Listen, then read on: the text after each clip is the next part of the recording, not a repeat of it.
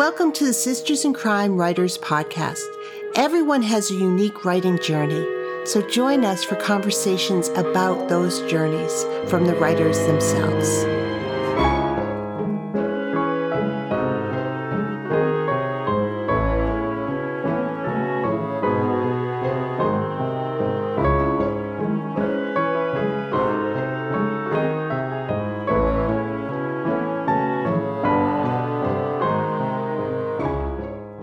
Hello, this is Julie Henriques, the Executive Director of Sisters in Crime, and I am delighted to welcome Carl Brookins to the podcast today. Before he became a mystery writer and reviewer, he was a freelance photographer, a public television program director, a cable TV administrator, a counselor and faculty member at the Metropolitan State University in St. Paul, Minnesota.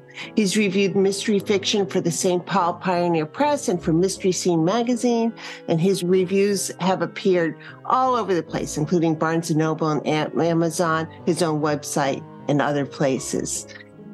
He writes a sailing adventure series featuring Michael Tanner and Mary Whitney, the Sean Private Investigator Detective Series, and the Jack Marston Academic Series. Carl, welcome to the podcast. Thank you for having me. I'm absolutely delighted to be here. Well, I want to talk about your writing career, but before we start, let me start where I always start in this podcast. When did you say to yourself, I want to write a novel? I think that was when I was in the 9th grade. I didn't actually do it until I was in my 40s, I think, or probably my 50s. I can't remember. See, there's one of the things. My first book, I'm going to look it up. My first book was published in 2000. Yeah. And I spent 2.5 years writing it before then. That's actually, it happened because of my wife. I'll tell you this story. My wife, who was a brilliant publisher, a good writer, and a great editor. She worked for many years for the Minnesota Historical Society and published a number of books for them, as well as supervising their publications office. I had a tendency to complain out loud about things I was reading. I've always been a voracious reader. I read mystery fiction, Westerns when I was a kid, and still do. I read all sorts of things. But in the fiction area, which is where my primary interests are, that's what I work at. But I have a tendency at times to talk out loud about a book that I'm reading, especially if there are things in it that I detest. I mean, I really have to detest it. I understand people write books and get books published that run the gamut from really good books to not so good books. That's okay. That's the way life is. And at one point, my wife, who was in the other room editing, said to me, stop talking about these books out loud. And if you really think that these are so bad that you're reading, why don't you try writing one? I said, oh, okay. She said, but before you do that, go and take a course. I said, well, I've had a lot of English courses in college. She said, no, go to the Loft in Minneapolis and take a course in how to write a mystery. Yeah. Really good advice. Really good. So I did. I met Mary Logue, the teacher, who's a good friend of mine now. And I met a lot of really interesting people, many of whom became good writers. And I took a course on how to write a mystery. And that really got me started. Although I have to also say, when I was a kid, probably the first time I got paid for a piece of writing was in the 7th grade. I think I won second prize in a contest. I wrote a Western short story, probably 4 pages long, right? Mm-hmm. And I think I got second prize, which was a 50-cent piece. and that's how it happened. And the fact is that taking that course from Mary Logue opened my eyes to a lot of aspects about publishing fiction that I didn't know because my wife didn't publish fiction. And as a result, I learned a whole lot about a whole different part of society, which was fascinating to me. And here I am. Here we are.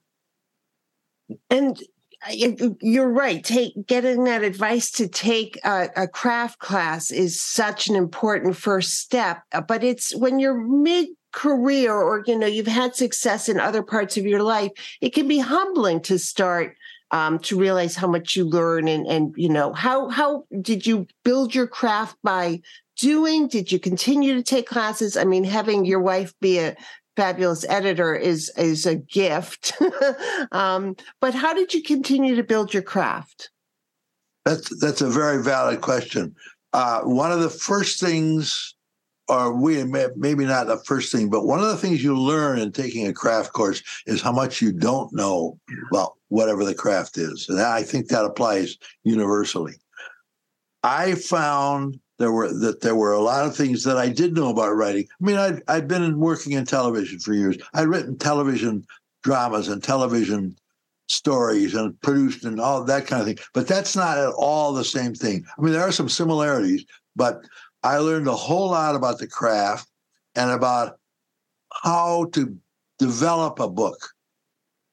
There are many ways you can do it. I have a friend in England who writes, for example, she writes an outline, a very specific outline. A friend of mine, a well-known author named William Kent Kruger, started out that way, writing an outline. He'd write a 50-page outline. This woman in England would write an outline that was so explicit, even though it wasn't very long, she could wake up in the morning and say, I guess I'll work on chapter 50. Yeah. Or chapter 2 or whatever. I can't do that. I have to start at the beginning of the book and work all the way through it. I don't do an outline. And in fact, it became for several friends of mine who started out writing outlines too difficult to meet their publishers' deadlines by spending so much time writing an outline. So they just started writing the book and discovered that they could do the outlines that went along. And that's what I do. I always end up with an outline, a chapter outline, but I write the outline as I write the book, which means not only do I do a lot of revisions to the book itself, but I do a lot of revisions to the chapter outline. Well, this fascinates me. How different writers write is I think one of the great things about this podcast is nobody does it the same way. But exactly. When you're doing that, and so you're keeping the outline to keep track of everything, you're writing. I always am amazed at folks who can do that because you're keeping the book in your head, and that's a lot to do.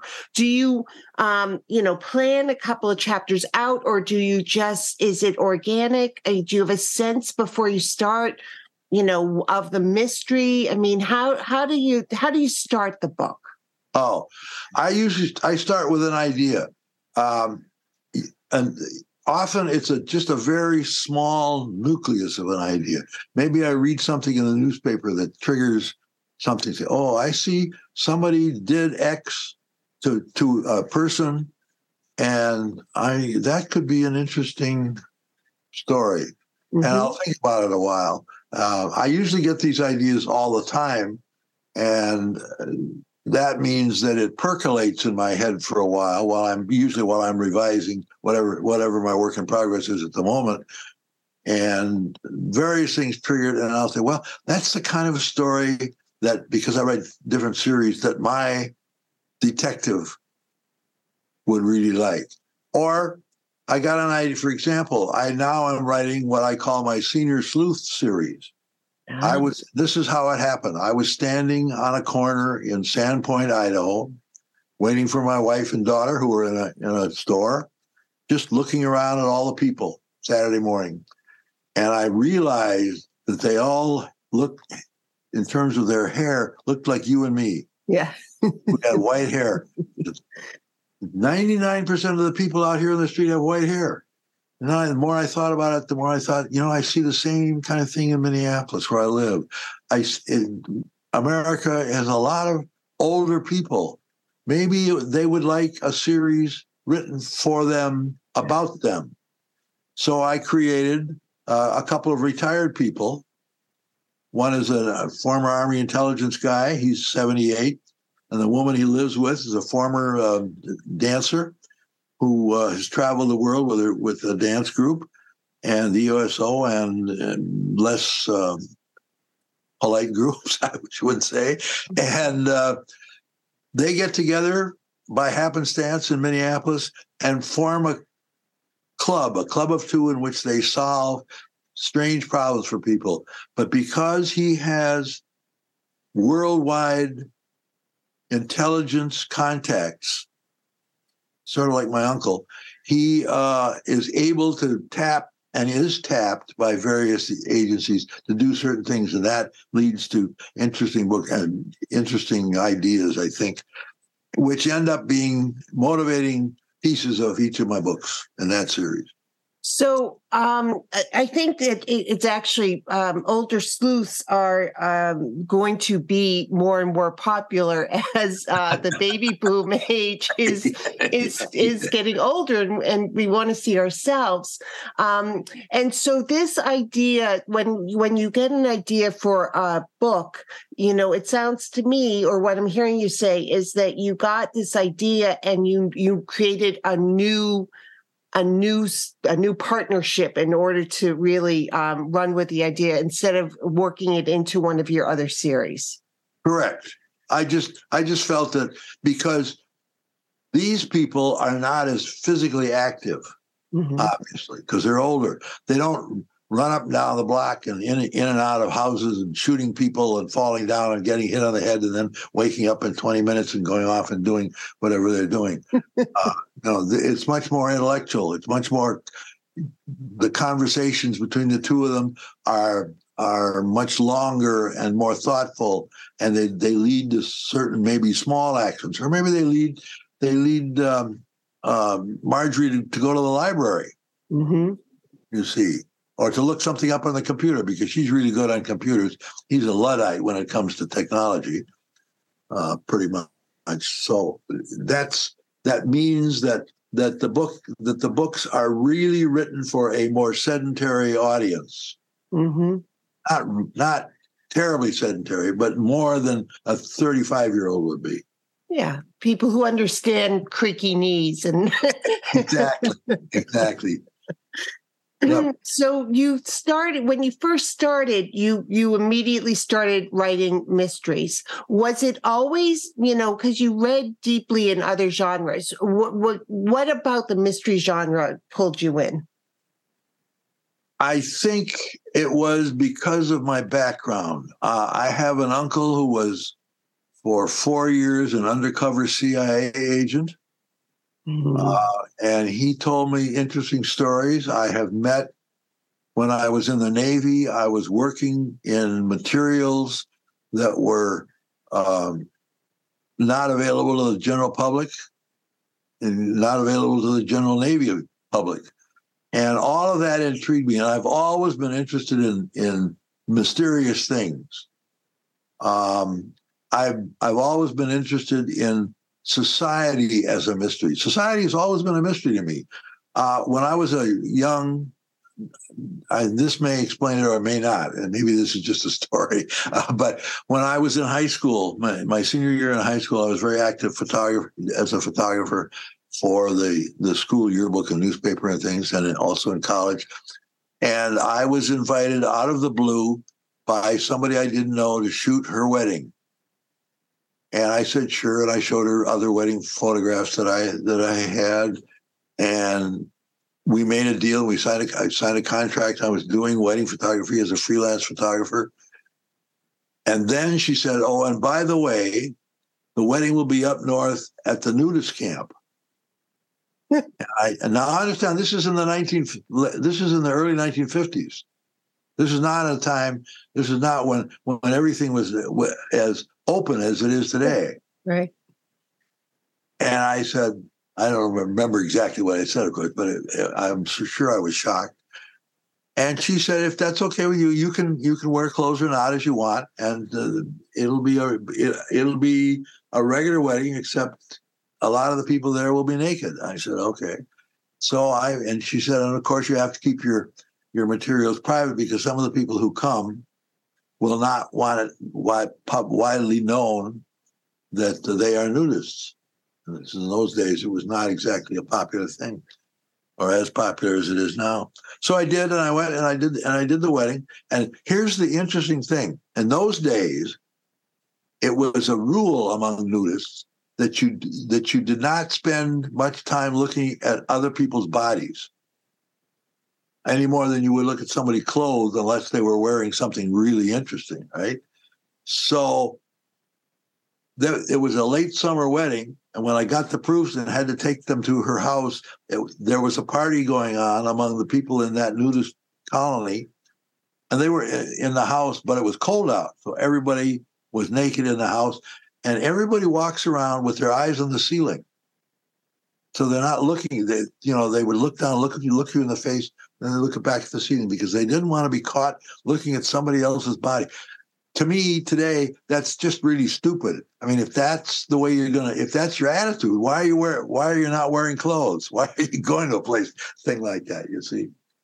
So and that's just sort of odd. So odd things have happened.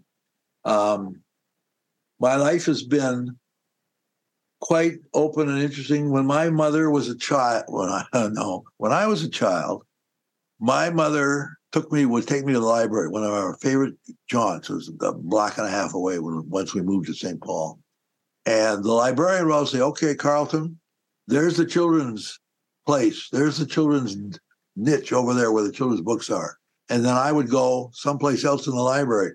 And the librarian would try to round me up and put me back. And then my mother would say, "Never mind. He can read anything he's interested in. And if he doesn't understand it, we'll talk about it." And we did. And that, I'm so pleased. My dad was the same way, although he wasn't as actively that way. But it pleased me because it allowed me to see that life is what it is. And for some people, other than the truly evil things we do to each other, your attitudes about certain things are yours. And if you're not intruding on people who don't like your attitudes, you ought to be allowed to live the kind of life you want to live. Mm-hmm. Mm-hmm. That's one of the reasons why I've had so much fun and spent so much time reviewing and working with women authors, because until probably the late 1960s, early 1970s, women authors did not receive the same kind of attention or approbation from reviewers and from the publication world that they should have. Mm-hmm. Well, and that's what started Sisters in Crime 35 years ago. I mean, it's sort of coming up with an advocacy organization that said, "Okay, we need to address this." That's right, and I think they've done a marvelous job. I have to say that. When you've been a member of the organization for a long time, what called you to become a member of Sisters in Crime? I met a woman who was, I think, the president, Libby Fisher Hellman, probably at a conference in Chicago or somewhere, and she talked about it casually over drinks in a bar, and I was impressed by her. I was impressed by her books and by her attitude toward these things. Although I had been, I'm saying my own not honor, but whatever the word is, I've been an advocate for equality among men and women for a long time. I almost lost my job in a television station because I insisted on giving a woman that we hired the same pay that we had given the man that retired from the same job with the same credentials, and the board wanted to pay her less, and I objected to that. And so we hired her eventually. But that Libby, my conversation with Libby persuaded me that this was a worthwhile organization in terms of its goals, and B, I could learn a lot. Yeah. Yeah, and it's for everyone. I did, and I have, and I am. As you are working and writing and continuing, we all continue to learn, but we start to teach.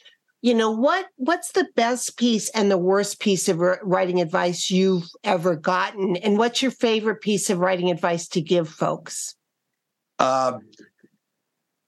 Understand that it's hard.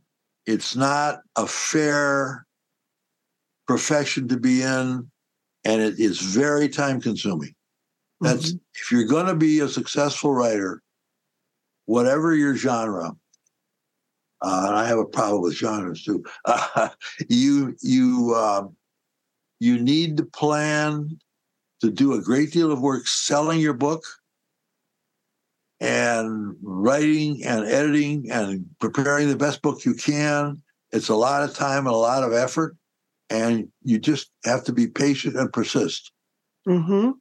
That's the best advice I can give to and as you know, I do a lot of reviewing. I'm a Vine reviewer for Amazon and for several other sites as well as my own. And the other thing I say is to particularly young people, read. I can't imagine how you think you can be a writer and not read. And I've met some people. I've met at least one really good writer, right? He writes really phenomenal books. I can't tell you his names. I can't remember it. It was a long time ago. But it shocked me to learn. He said, I don't read. He said, I don't read anything. So the only reading I do at all is when I have to do research on something for my novels. Wow. But he was a really good writer. That's unusual. Yeah. That's what makes everything else work. You see, is these occasional things that stick out to you. But for most of us, for us ordinary mortals, the more we read, the better writers we're going to be. Yeah. Yeah. It makes reading a different activity, though, when you're writing, because you don't just read for pleasure. You're also analyzing, and how did they do this? And why is this working, or what didn't work here, and trying to figure it out. I mean, it's a wonderful way to learn as well. That's right. I thought a lot about that when I got my first offer of a job to review crime fiction, as I call it, because I thought about that, and I discussed it with my wife quite a bit. And I decided that I could do both. I could read for pleasure, and then I could read the same book again, or at least part of it. I don't review a book if I haven't read the whole thing at least once. Mm-hmm. Most books that I review, I read essentially as if I'm reading it for pleasure. And I get pleasure out of reading books even when I'm doing analysis. So that part of my brain seems to switch on and off in ways that work well. So I get as much enjoyment, and you read. Not only do you read interesting and fun things, but surprises happen. I'll tell you a story about that. Because I was just looking for the book, and unfortunately, I can't find it, so I can't tell you her name. But you know who John Steinbeck is. Mm-hmm. What? He wrote this wonderful book about the Dust Bowl. Well, it happens that one of the worst days of Dust Bowl, I was in Oklahoma, standing on the porch of our house, clutching my mother's hand as we watched this incredible cloud come up out of Texas. Oh. Goodwell, Oklahoma, which is way up in the Panhandle. That's where my parents met, when they had me in Wisconsin. That's where they moved because they were both working at the college there. And I remember that day. I remember my father with a cold scoop shoveling sand out of the living room the morning after a big dust storm. Okay, so, and then there's East of Eden, and there's the Dust Bowl books that Steinbeck wrote, really good books.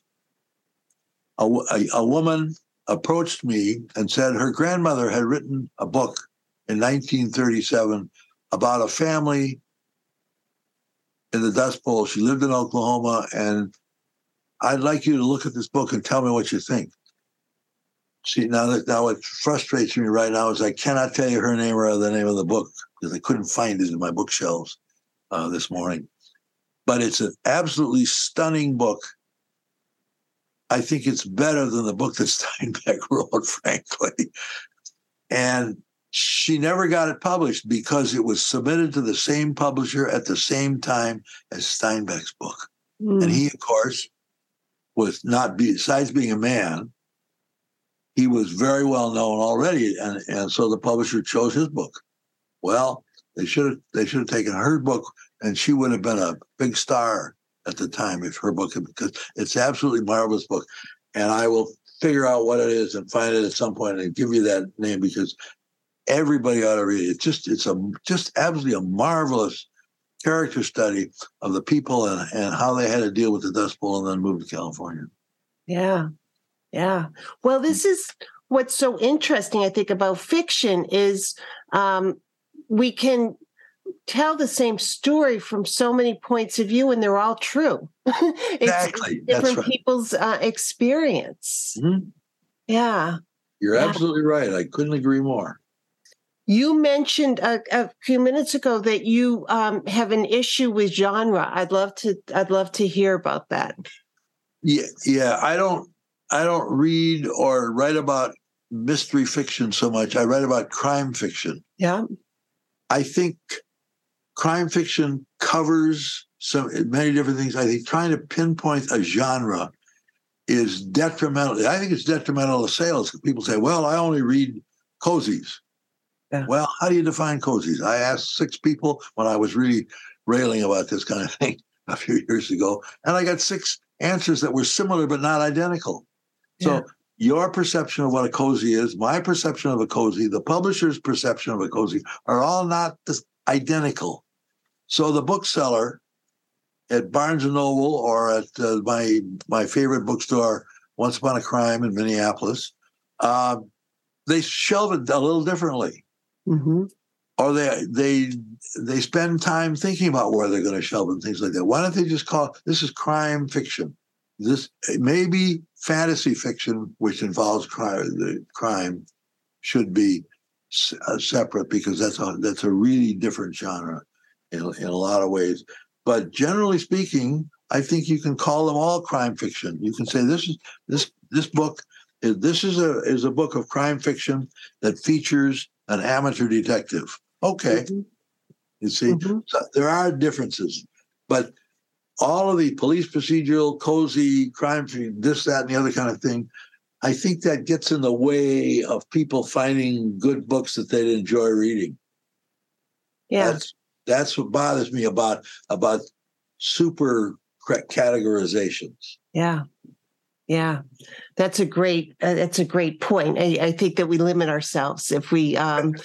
Yeah. That's right. Exactly. Yeah. And some people will even limit themselves of, I don't read women, or I don't read writers of color, or I don't read, different points of view or perspectives. And that's a limiting thing too, And think of what they're missing. I know. Really good books by people. I only read women authors. Well, okay, but at least you read women authors. But boy, you're missing some really good stuff. Yeah. Yeah. You have written different series and different adventures and things. Tell me about developing those different characters and those different series and how that came about. Well, I've had a varied life, and I was very fortunate to marry a woman who was really interested in all kinds of things besides books and publishing and raising kids. And so we've done a lot of different things. I worked in television for almost 20 years. I have been a counselor at an experimental college in St. Paul, which started out with no majors and no minors, and they didn't create majors. And I learned enough to believe that what people ought to do these days is they ought to go to college and get a liberal education at the bachelor's level. That's all. No majors and minors. Reading, writing, mathematics, history, things like that in considerable humanities and, in considerable depth. All right. So that I approach, and so my life has been like that. And so I draw on that. My wife decided I learned to sail a sailboat when I was in the Navy in Florida. I never served aboard ship, but I was in Jacksonville, and I met a man, and he took me sailing, and I fell in love with it. And when we came home and I got married, I talked to my wife, and she said, "Well, I don't know, I'd like to learn to sail." And she discovered that piloting a small sailboat is a lot like driving a tractor on the farm.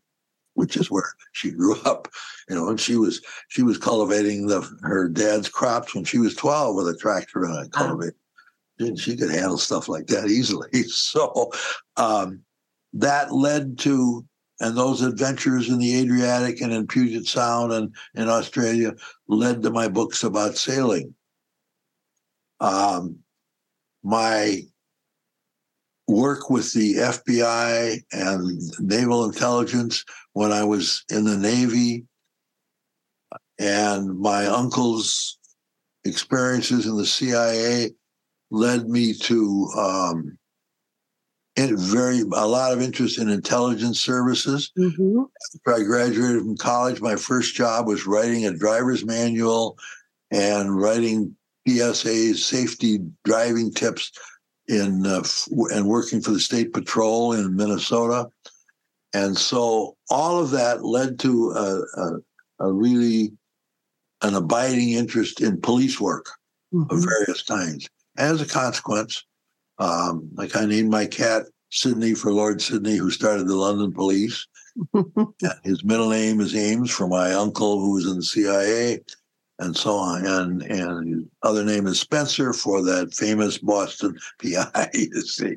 So though all my life experiences led to writing about them. My academic series, short though it is about a man who had a job similar to mine in a college that had no walls, no majors, and was a real experimental operation in Minneapolis.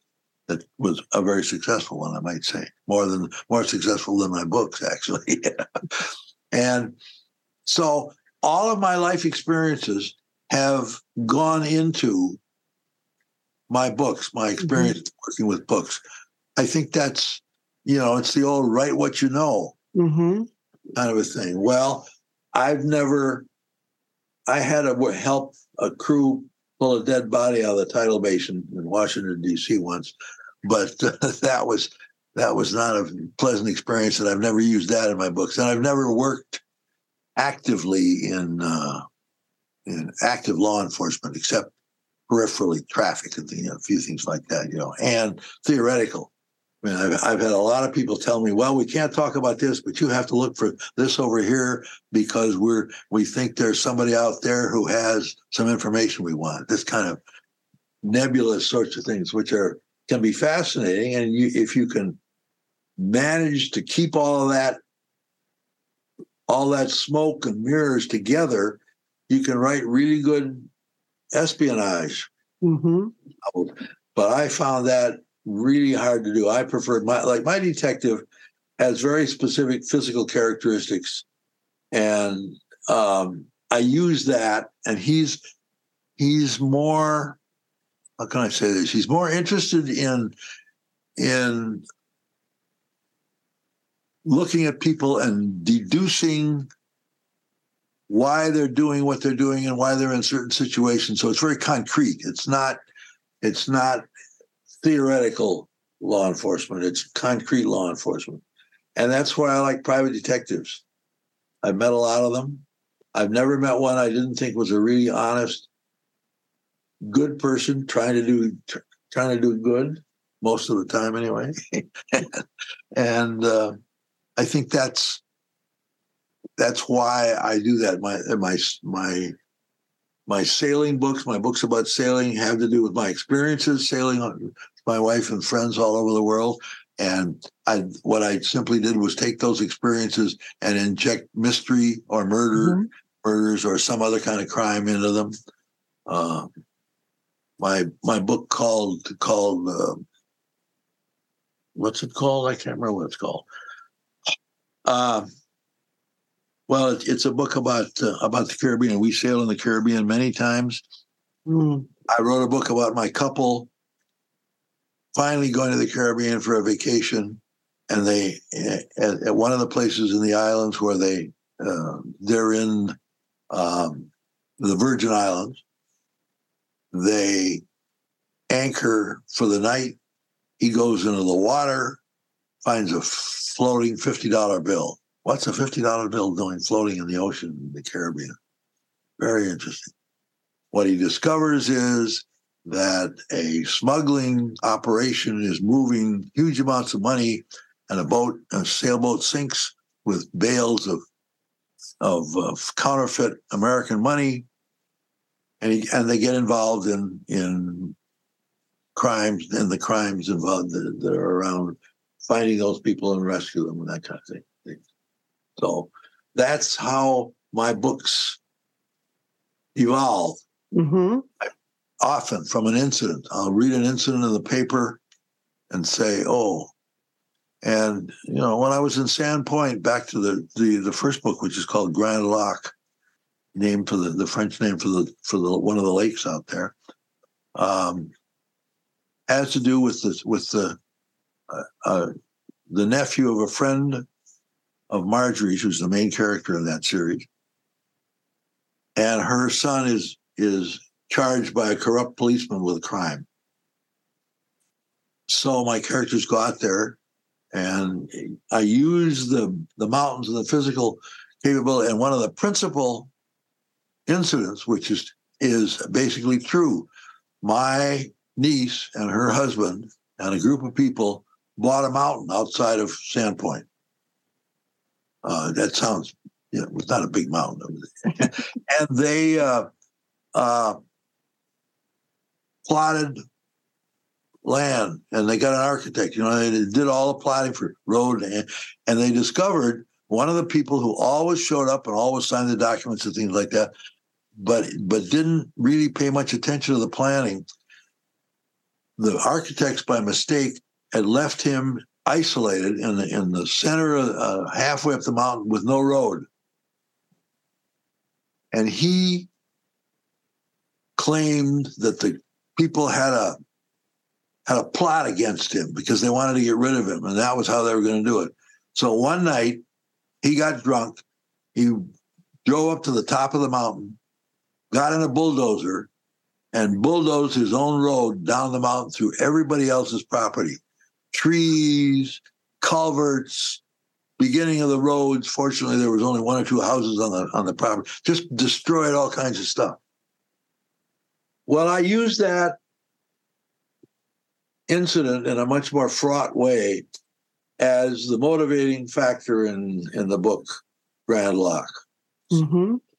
So that's what you do. That's what a writer does. So I say to people, be careful what you tell me. You might find it in my next book.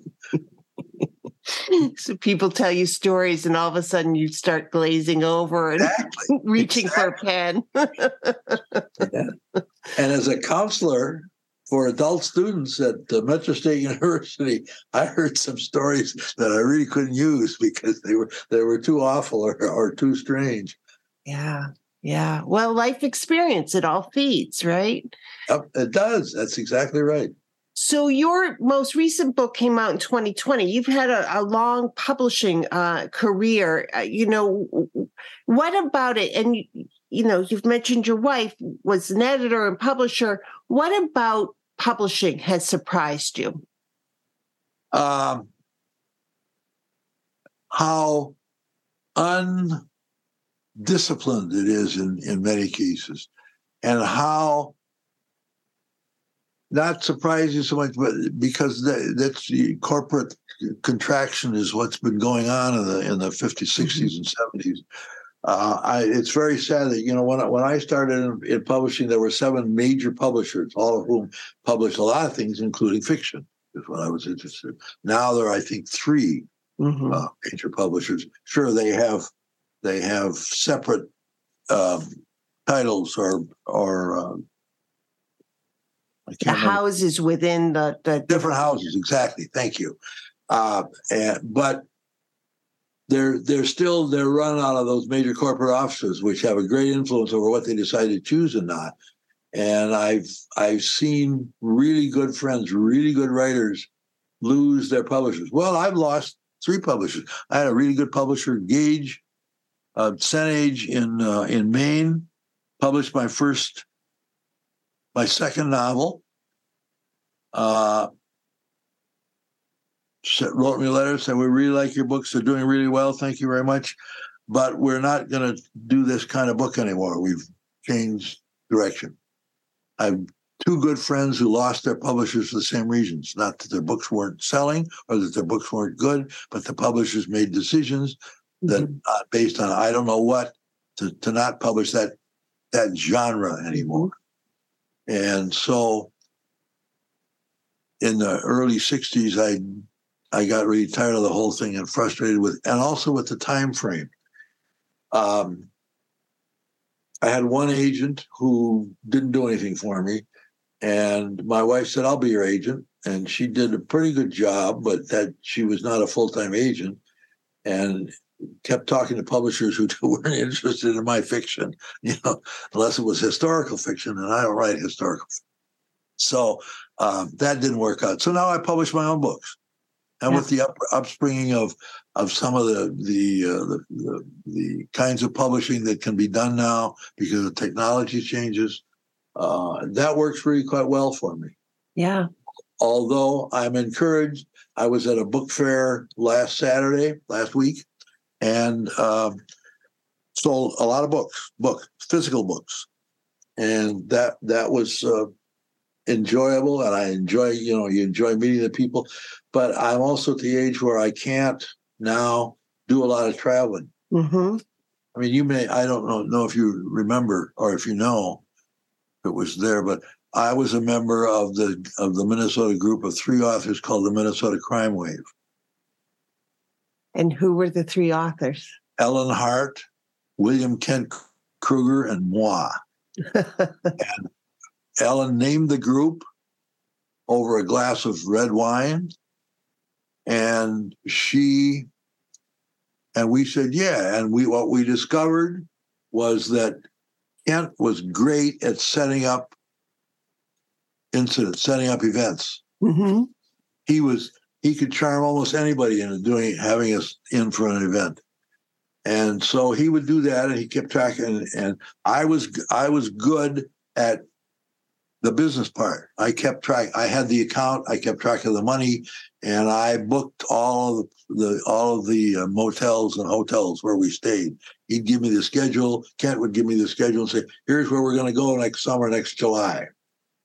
27 places in the upper Midwest. I'd say, okay, and I'd plot them out, figure out who we're going to go, how we're going to get there, what kind of vehicle we were going to need, and book the reservations. And Ellen was great at writing publicity and keeping track of all that kind of stuff. Plus, we really got along. We just had so much fun together that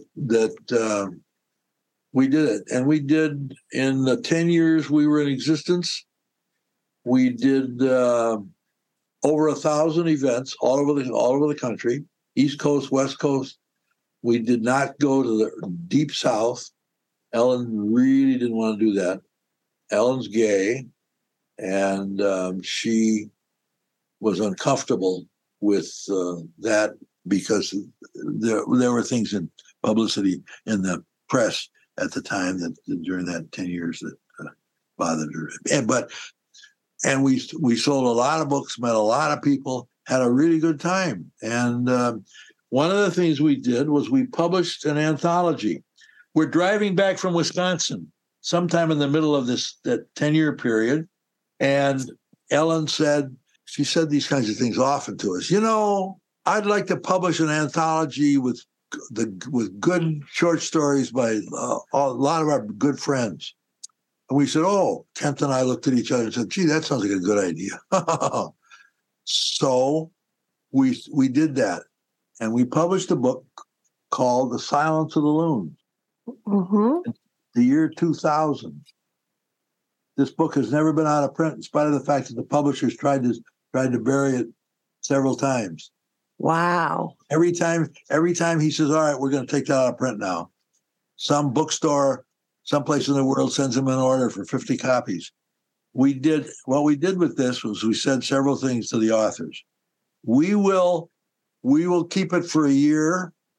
And after a year, you can have the rights to do whatever you want with the story. The story has to have a murder. It has to be set in Minnesota. And you have to use 5 of these 7 clues. Ooh. A headless Barbie doll. A page torn from a dictionary. Footprints in the Snow, The Sound of a Train Whistle, A Temporary Tattoo, The Scent of Obsession, A Wig, and a Soiled Ballet Slipper. Write your story with 5 of those 7 clues. That sounds great. It was a real challenge for a lot of writers, and we got, I mean, there's the book's still in print. You can find it anywhere, and we did. Of course, we each had our own story in there. Actually, when you write it, when you put together an anthology, you're going to have at least one of your own stories in there. And all of the people who wrote, well, there are a couple of them have died. Some of them have gone on to other things, but many of them became, not because of this book or because of this story, but their careers were on an upward track, and they became really well-known authors. And as did, of course, Mr. Kruger. Yes. Who's on the New York Times bestseller list. Well, and I love the idea of the 3 of you doing these events together, because you will all bring in different people. You're traveling together so that you're having fun while you're doing it. And I think that for authors, that's a great message. I mean, think about working with other people. It is. We found it to in a lot of ways working our own schedules, because at the time we were all fairly young, fairly new in the business, and didn't have huge obligations from publishers and things like that. But today it would be very difficult for Kent to do that, because he has so many obligations, and besides, not to mention family and things like that. But if you can work out that kind of a thing, it's really very useful. But what I would say to people who want to do that, carefully vet each other. Don't try to set up a tour group with people that you don't really get along with. Right. I mean, you don't have to love each other, although I think the 3 of us really do love each other. We still meet from time to time. We get together maybe once a year for dinner and just to talk and talk about our ills. But it can be tricky. I've known several authors who tried to do tours with other people, and it just turned out to be a real personal disaster. Yeah. I mean, it may have been good for their books, but it wasn't fun. Yeah. Gee whiz. This is one of the only kind of professions that I know of in the world today in which you can not only be successful, but have a good time and do some good for people. Like give them something to do when they're not working, like read a good book. Yeah. Yeah. Get out of their lives a little bit. Yeah. Yeah. So it worked really well for us. But I'd say you asked about like persistence. Mm-hmm. If you're going to be a writer, you have to keep writing. It's hard. I mean, I know people who've written one really good book and that's it. For various reasons, their lives have changed in such ways that they simply can't do it. I understand that. I also understand how frustrating it can be.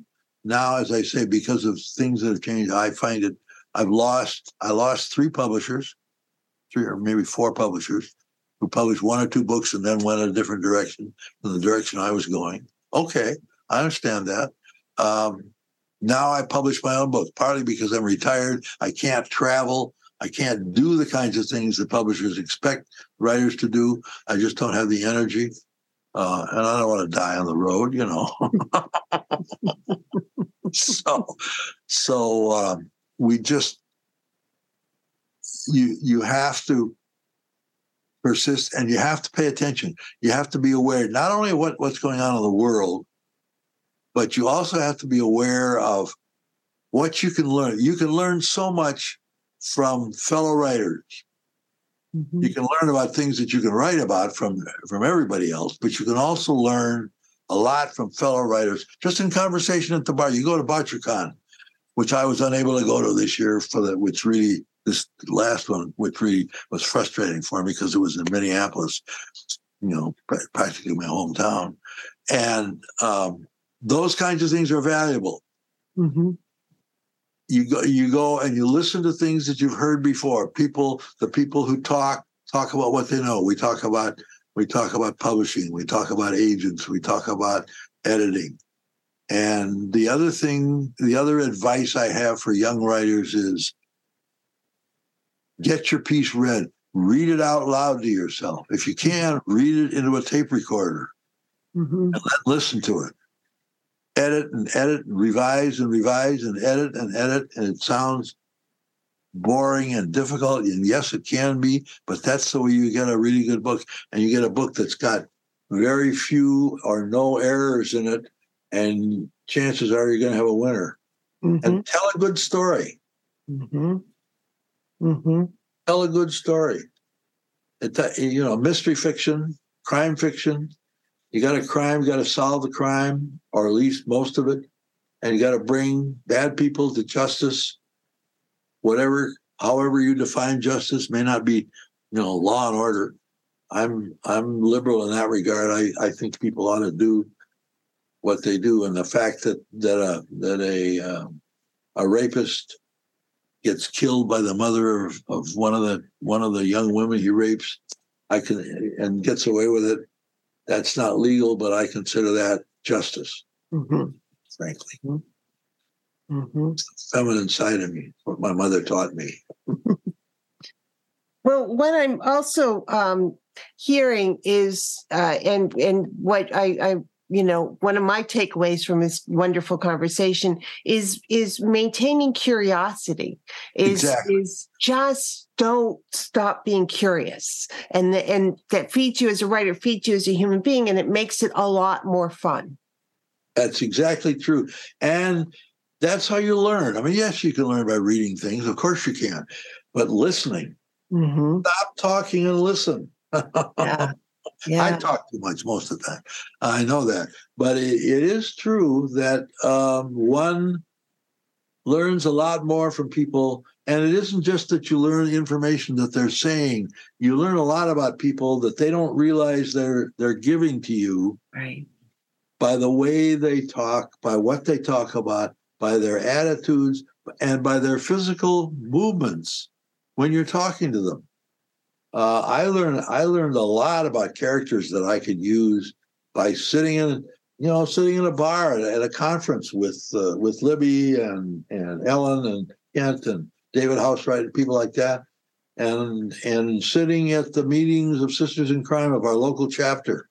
The Zoom meetings are great. They're just not as good as in-person meetings. Although that's better than telephone or just audio. On the other hand, as long as I'm editorializing, I don't have any of my books as audiobooks, but I wish I did. I think audiobooks are a great addition to the whole thing. Yeah. I agree. I've become a fan during the pandemic of audiobooks. Tremendous fan. Yeah, a lot of people have, I'm pretty sure. Yeah. Well, Carl, this was a great conversation. Thank you so much for having it and for all your insights and inspiration. This is terrific. I'm going to put The Silence of the Loons in the show notes. And if you remember that Dust Bowl book, send it to me and I'll make sure it goes in the show notes for the podcast. But thank you so much. Thank you for having me. I had a great time. I always doing these kinds, almost always doing. You're a great host. And you're representing a great organization. I think Sisters in Crime is one of the best writers groups around. Thank you. Well, we're great because we have great members. So thank you for being. That's true. It's the membership that makes an organization work. Absolutely. So thank you so much. I really appreciate the conversation. My pleasure.